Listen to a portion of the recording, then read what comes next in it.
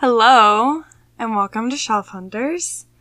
This week's book is The Poppy War by R.F. Kuang. I'm so sorry if I said that wrong.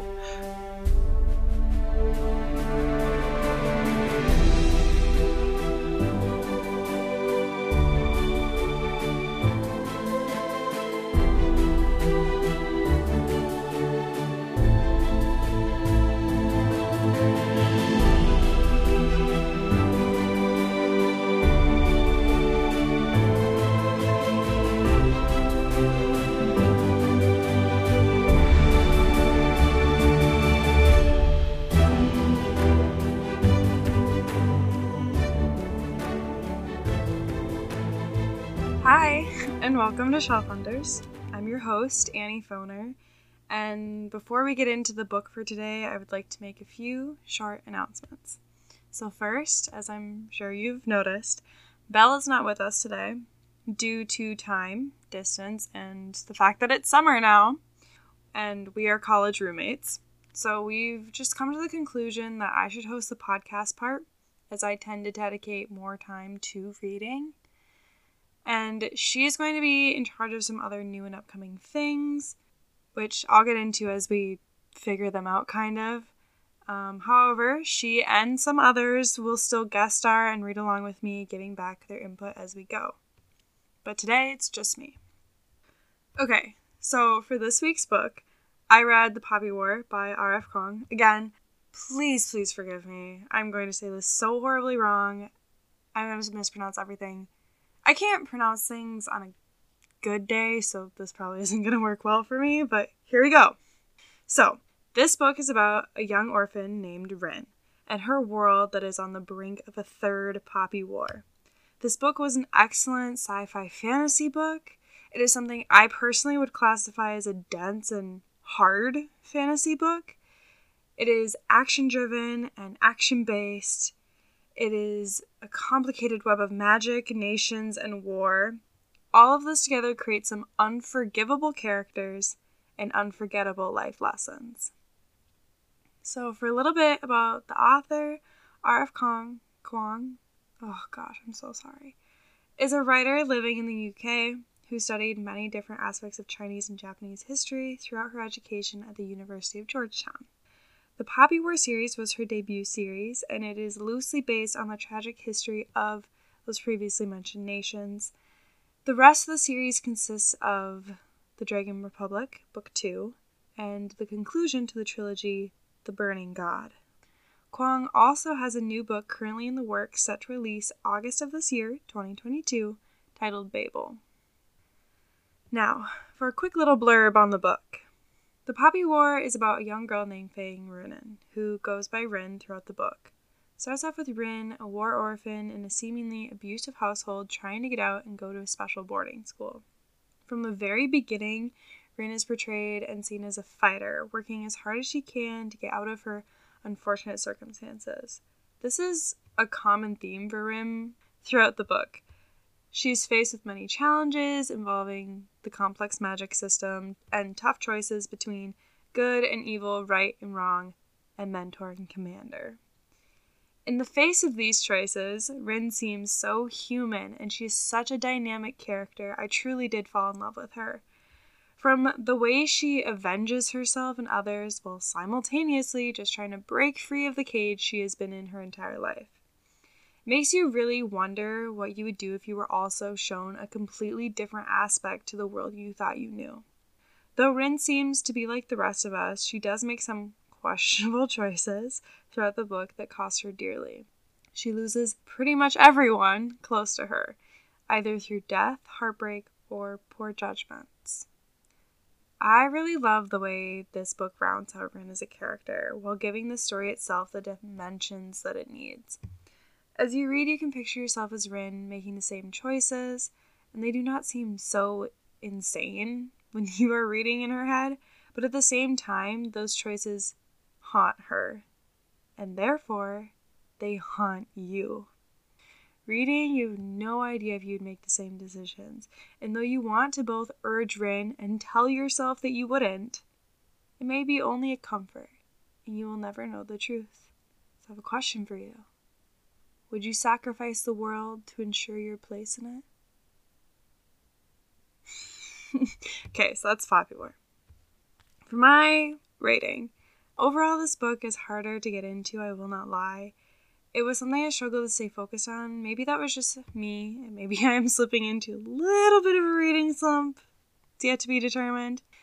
I think that it was harder for me to get into right away just because it is so densely written, and I like the easy to fall into kind of fantasy books, and this definitely wasn't one of those, but that's a characteristic of this genre, so really no hate there.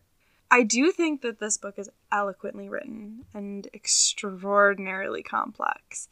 More so than ever in the way it makes you change your perspectives on your own life. For that, I would say as a book, I would give it an 8 out of 10. And then in the category of denser fantasy, I would give it a 9 out of 10. I truly did love the book. The only thing I felt like was missing was some sort of romantic emotional connection. I feel like that could have told us more about the character Rin and how she impacts others around her. I do realize, though, and I concede, that that is not the typical style of a book in this genre, and that it was not necessary to make this book great. So I'm going to assume that that is probably just a me thing, and I just enjoy my romances a little too much. Okay, now for the fun part. We're going to move into the plot, so if you haven't read the book and you like what you've heard so far, go back, go read the book. Or you can listen to me talk you through it. So I'm going to give my deep dive into my reaction thoughts on the book and specific plot points. A little blurb for a future note. I'm going to keep a sort of log to track my thoughts and feelings throughout the readings coming up, so you can read along with me, feeling what I'm feeling. But for this episode, just due to the changing nature of the overall setup, I'm going to read through like we've done in the past. So not next week, because the one for next week is a book that I'm currently reading, so I'm too far in to go back. However, for the week after that, I'm going to do it in chunks, most likely like 5 to 6 like journal logs, so you can really get my thoughts and feelings as we go. Okay.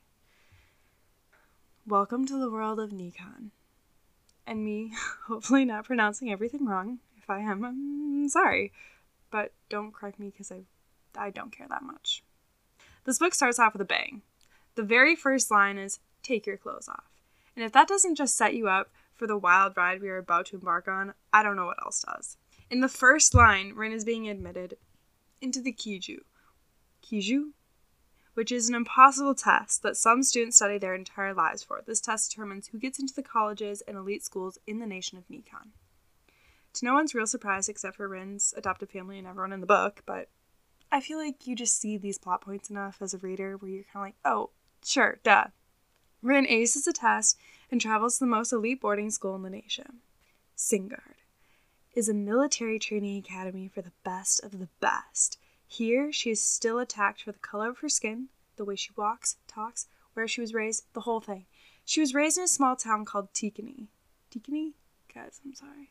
And that is in the south, which from the standards of the north is dirty and poor. And of course, Singard, the school, the academy, is in the north, leaving most of the occupants as rich warlord children and the trust fund babies of the political powers. And they don't like Rin. So another thing about Singard that lands Rin on the outskirts is the fact that she's a girl. There are only 2 other girls at this academy with her. Granted, it is a military academy, but still. All of these differences come to a head the minute she steps into the academy. A boy named Niza decides to make a dig at her teacher, who traveled with Rin in place of her family, because her family sucks, they don't like her, whatever. Not when they're opium dealers. We'll get into the opium, okay, guys?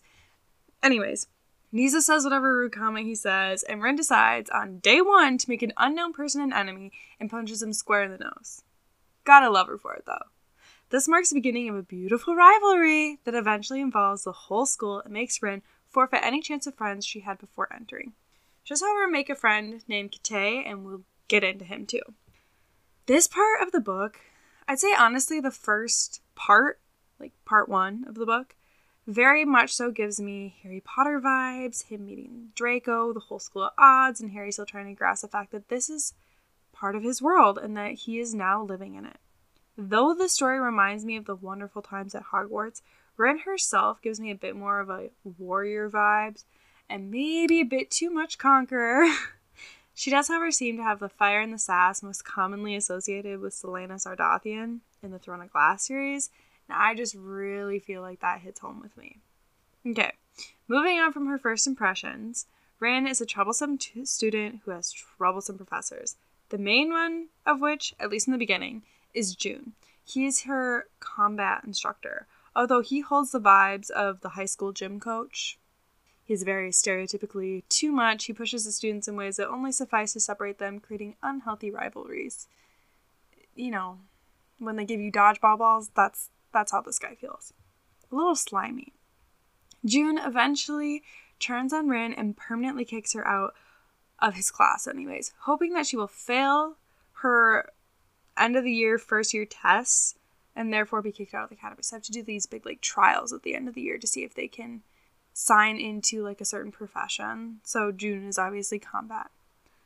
And then the other not so wonderful character, professor, is the ever so eccentric Jiang.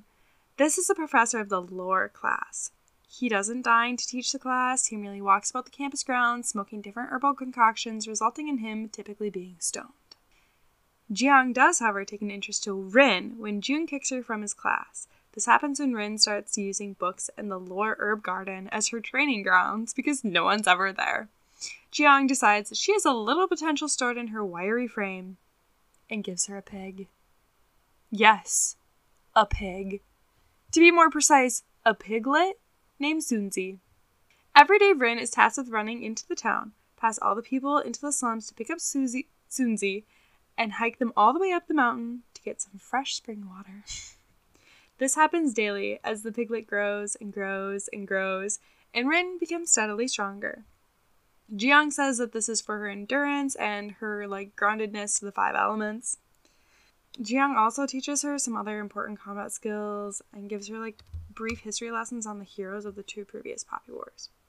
As they learn about the 5 different principal elements in their universe, fire, water, air, earth, and metal, they also learn how to channel their body's ki, or naturally occurring energy. They also get the background on the martial arts, consisting of how they were first studied and created to follow the 5 elements by the monks who were seeking to protect themselves and work together doing so. Eventually, that whole martial arts history gets watered down over the centuries to the poor curriculum taught in the Singard training classes. However, Rin is always troublesome, and she almost loses all of this when she tells Jiang that she only wants to be a good soldier and nothing more. As Rin is pouting over losing Jiang's wisdom, she continues training in the garden, happening upon the biggest mystery at the school, Alton Changsen, the legendary Spearly warrior. For some context, Spear, this is in the history, is the island that Nikan sacrificed in the last war to win against the Mugen Empire.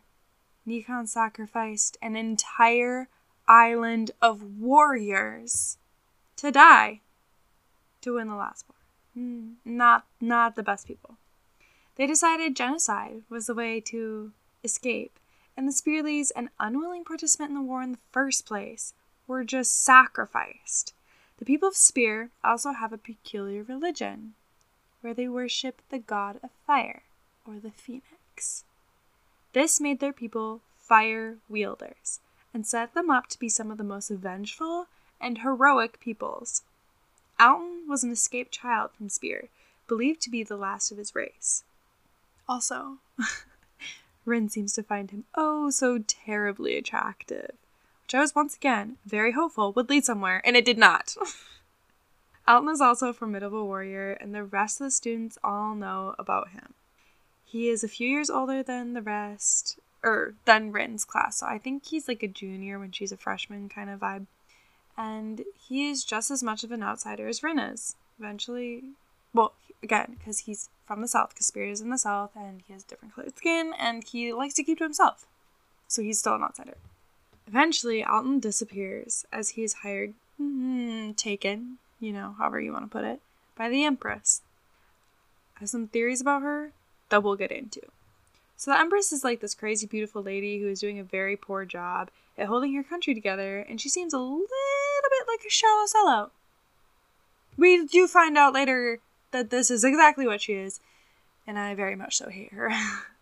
Anyways, I'm pretty sure she's the Viper from the Trifecta. History on the Trifecta. This is like the holy trinity of heroes that helped save Nikan in the first Poppy War. Or something like that. I don't know for sure. Anyways, they were these like all-powerful shamans who can like connect with the gods. And they can use the gods' power that they connect to. So basically like shaman connect to God, to this god, and then use their power. And the different gods have different powers, and there's a bunch of gods. Jiang starts teaching Rin about these different shamans and their powers because we find out that she also has a connection to the Phoenix god, who is the god that Spear worshipped. And this makes everyone conclude that she's an escaped child refugee of Spear.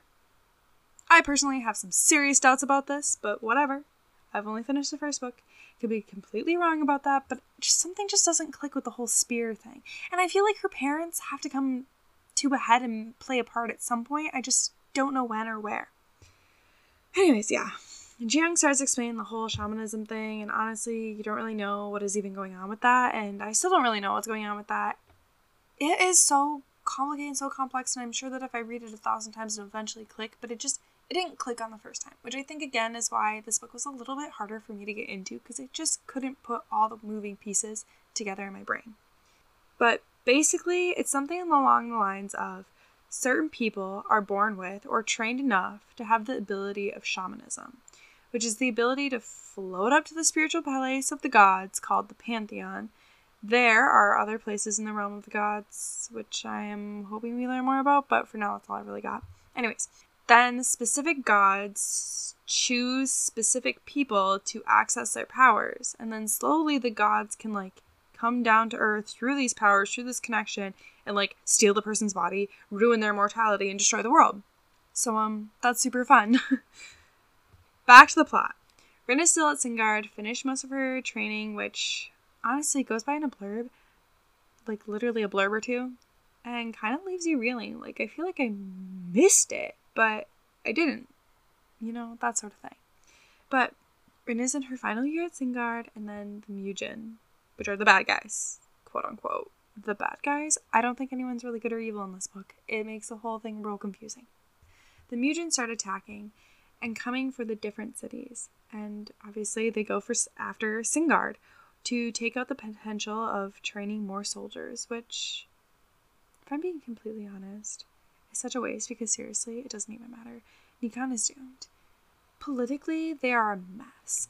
Every warlord, I think there is like 12, are all fighting each other and not sharing resources. They're just at each other's throats day in, day out. Politically, the whole thing is a crumbling mess. They're basically an anarchy. It's horrible.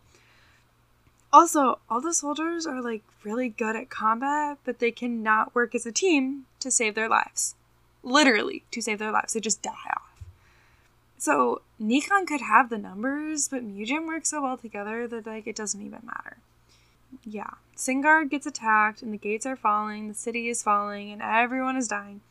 And then flips out a little bit, and all of a sudden is unleashing the wrath of the most vengeful fire god on, like, all the soldiers, and she was burning it all up, and it's honestly, it's just insane. Very good writing. I'm confused, but very good. Niza, so the guy that she punched in the face in the first impressions, you know, first aid Singard, yeah, and the rivalry, blah, blah, blah. Yeah, him. So, Niza was fighting with her, and he gets injured, which, like, sets off the fireball moment. Then Jiang comes to the rescue, basically out of nowhere, like, just appears out of thin air, saves her, and then unleashes some of his power. And now, here, I think he is another part of the Trifecta. And then that whole thing gets confirmed later. So he is the peacemaker guy in the Trifecta called the Gatekeeper. He was once a very powerful warrior with the ability to unleash demons in his command on opposing forces. However, because shamanism is so crazy and the gods are slowly taking over the human bodies, he sort of loses control and just unleashes some crazy demons on the world. And then he just dips. Jiang just dips and locks himself away instead of trying to clean up his own mess. Which honestly is probably for the best. Probably even the best option for all the shamans, but only he is noble and high enough to just entomb himself for eternity. So whatever. That's Jiang's story, I guess. So now that Rin is, like, lost it. Everyone knows that she is Spearly, at least in the sense that the fire god likes her. The Empress, the evil Empress, also comes for her. And that's like the end of the first or second part, I believe. This book, okay, I would really like to point out, this book is like 530 pages long. It looks like it should be 200, okay? It is so long and so dense and so complicated. Like, I don't even know, looking back, I don't even really know what happened. I know it was good, but I don't really know what happened, you know? Anyways, so the beginning of the second part is when we first get a glimpse of Tyr? I don't know. Tyr. Tyr. Who I think is the most sane character, but he dies in the first, 4 seconds of knowing him, so that was cool. The Empress betrayed him and then killed him in cold blood because, she's evil.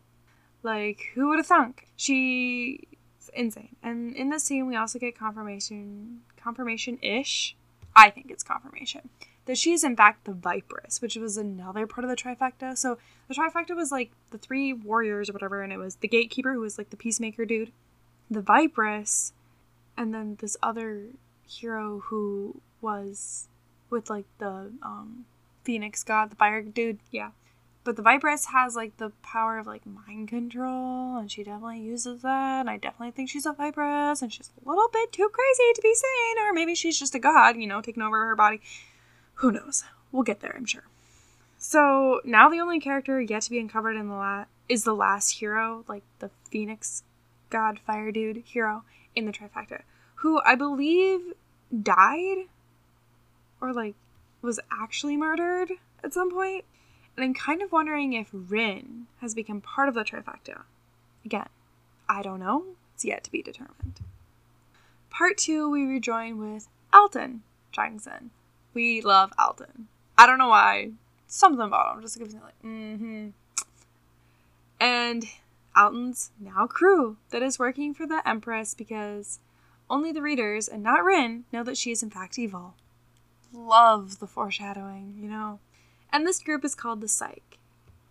The group that Alton controls is called the Psyche. Or known around the armies as the 13th Squadron of Bizarre Children. There's only a handful of these guys, and they're all shamans with connections to different gods. So they use their powers and are commanded by Alton because he seems to be really good at grounding everyone and holding down the fort after Tyr died. Tyr also, said he was his second. Alton is also a pretty good commander. He plans out a pretty cool march attack with just the Psyche, which honestly might be my favorite scene of the whole book, and could hypothetically be my favorite fight scene pretty much ever. I really liked it. Then the Psyche try and help some of the other warlord armies in defending a city called Kurdalane. I'm never going to get that right. City K. Okay, cool. This city, however, was a decoy. And they don't find out that this battle in the city was a decoy battle. It's their city, but the battle at this city was a decoy. So they don't find any of that out until they win the battles and have all of their strongest forces there. Honestly, it's just a really embarrassing way to go down. So they also meet Chagan, who is Alton's best friend dude and part of the Psyche. He can float around the realm of the gods and talk to the prophecy people, and he is known as the seer of the group. So he takes Ran up to get a prophecy, and she's given this cryptic message that ultimately comes to fruition. The message describes a huge city falling and the betrayal of heroic heroic ruler. So, the team of the Psyche move to the inner capital city, which is ultimately more important and has been the target the entire time by Mugen. And when this happens, they go and find the city completely swept through. This is Golinice. So, all that's left are bodies neatly stacked and horrifically butchered. Honestly, this part needs a trigger warning. I have never read something quite so gruesome and graphic as these scenes of Golinice and what the Mugen did. It is explained that the Mugen soldiers do not think of themselves as individual lives, but rather as cogs in a machine, valuing their lives very little, and the lives of the enemies even less so. It's crazy to me to think that these scenes are based off human history. Anyways, the whole Golinice issue, gruesome bodies everywhere. I personally attest this whole mess to the Empress. I think she has something to do with brainwashing them into thinking that they don't matter. And I just want to know what the heck she's done, you know? Psyche move out and see the city in all its glorious carnage. And then we get Kate, who comes out and is like, oh, hey, they're a few for survivors. And yeah. So, again, Kate was her only friend from Singard. He didn't really have a lot going on when she was in Singard. Just, he was her only friend. And now, here he is. Okay, I really have mixed feelings about his return. I kind of find it annoying when everyone dies except the character. But he does continue to play an important role later on, so I'm sure I'll forgive him for it. You know, for living, but whatever. Then the beginning of the end starts. So Alton and Rin decide to peel off from the group. Again, amazing time for a little bit of romance, but no. So they decide to go to the stone prison, which is the one place on Earth that can house shamans who have fully given into their god form and keep them imprisoned. It is a giant stone mountain thing that was placed there by the king of the gods or something crazy like that. Here, they first find Jiang, who has entombed himself instead of letting his god run wild. Again, probably for the best. Then they let out a shaman that Alton had trapped there because he was the most recent victim. This dude was bonkers and escaped and is an evil god. So that's super cool. This god controls the wind and completely disappeared. I am certain he will be a villain coming up in the rest of the series. They briefly mention it, and I'm pretty sure it was just foreshadowing. Then, as Alton and Rin decide that this was the most horrible idea that they've ever had, and they themselves begin to flee, they are captured by Mugen soldiers. Led there by the evil Empress Lady. So she comes full circle, guys. Alton and Rin get captured because the Empress traded their lives as spiralies in exchange for her city or her own life or something. I'm not entirely sure what she got out of the deal, but she made a deal. She sacrificed them.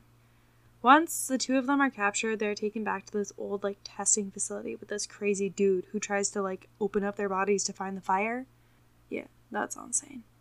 This happens to be the same guy and the same lab that Alton was taken to as a refugee when he was 5. So, talk about the trauma. Basically, when he was 5, Spear got invaded, he got snatched, brought to this place, they tortured him, then he got liberated from there. It's basically like returning to the war camp. Super fun. These people at the lab, they also drugged Alton when he was 5 on heroin. And so he's been a closeted addict his entire life. And opium is a commonly talked about topic the entirety of this book.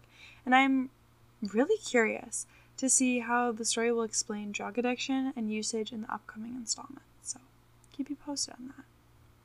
They also inject Rin with heroin when she's there for the short period of time that they're captured and, being experimented on. But as far as we know, she's not a total addict yet. But we don't know everything. So we'll see. Then Rin goes with Alton into the spiritual world where she is told by the Phoenix Fire Dude that she is a perfect candidate for his fire host body. Yeah. So, her and Alton devise a plan to get themselves out of Dodge, out of this testing facility that happens to be only a few days, yes, days, swim from Spearly, where they need to visit the old temple to unleash the fire god into Rin. When they are making their grand escape exit, Alton sacrifices himself to Rin's escape and it is all dramatic fireball glory. Again, I feel like this would be so much more heartfelt, so much more traumatic, and so much, more meaningful to the books and to Rin if there had been any romance between Rin and Alton. But there wasn't. This scene, Rin escaping, was really good. However, I really do feel like Rin is already losing her humanity because there was no mourning of Alton, her commander, and a friend. Rin, losing it and completely mentally drained, makes a swim to Spearly and finds the fire temple of the Phoenix god. Here, she worships him, lets him into her body with the full force of the Spearlies behind her. So basically, all of the people from Spear have conjoined in the spirit world, coalesced their vengeance and craving for revenge and hatred of the Mugen, blah blah blah. They've, converged all this into one giant fireball, fireball fuel, basically. And with all of that power, it fuels the fire god, the phoenix god, into Rin. And she passes out on the beach. She wakes up days later, saved by the Psyche, aboard their ship. She is the new commander. Alton left her in charge, and is now in charge of a crew she is still finding her place in. However, Chagan, the seer, agrees once again to be her seer, and she still has her ragtag group of bizarre children to take on the world. Oh, and when she let the fire god in her, he burned almost all of the Mugen soldiers in the island and surrounding areas, in the same way that they burned Spear. So, Rin sacrificed an entire island of Mugen soldiers, just like Nikan sacrificed an entire island of Spearly warriors. Do you see the parallels? I'm excited. Okay, so this whole event of burning Mugen cleared the battlefield and left Rin with more power than she knows what to do with, and less humanity than before. Kite comes in here to remind her to grieve and feel, and it seems like he's going to be her consciousness throughout the remainder of the series. And once all of this is settled, Rin announces her plan of hunting down the Empress and the escaped Wind God, and she then declares to herself and the others that they will use the gods as tools and not let the world down. That's the end of the book. So, my final thoughts. Some things worth mentioning is that it is very hard to tell which side you belong in, the war and throughout the books. There was a good portion of the book that I didn't think Mugen was evil. Then they left a city full of corpses, so that's what happened there. Mm-hmm. And then, like, the Federation doesn't seem evil, which is, like, the side that ran, like, the Nikan Federation. Doesn't seem evil. They did sacrifice Spear all those years ago. And everyone is drugging everyone, and all the citizens are doped up, and no one gets along with anyone. And then, like, Rin seems innocent and harmless at the beginning, and by the end she has burned an entire race. So, the book really plays with the good and evil of humanity. I honestly feel like everyone needs to just be purged and try again. This whole series, everyone just needs to die. I think I'd be okay if, like, literally every single person in this series died. Which is so crazy to me, because, again, these books are based off of real events. Actual human history. So it really just leaves me questioning everything about myself, and what I know is good and evil in humanity itself. It was a truly fascinating read because of the perspectives it places on life. Is Rin the hero or the villain? I couldn't tell you. I honestly have no idea. So, yeah, that was my review on the Poppy War. Next week, we're going to do The Priory of the Orange Tree by Samantha Shannon, I believe. And we'll see how that goes. Other than that, you can follow our Instagram, Shelf Hunters. Like and subscribe. I'll keep you guys updated on anything that Belle does. And I'll see you next week. Bye!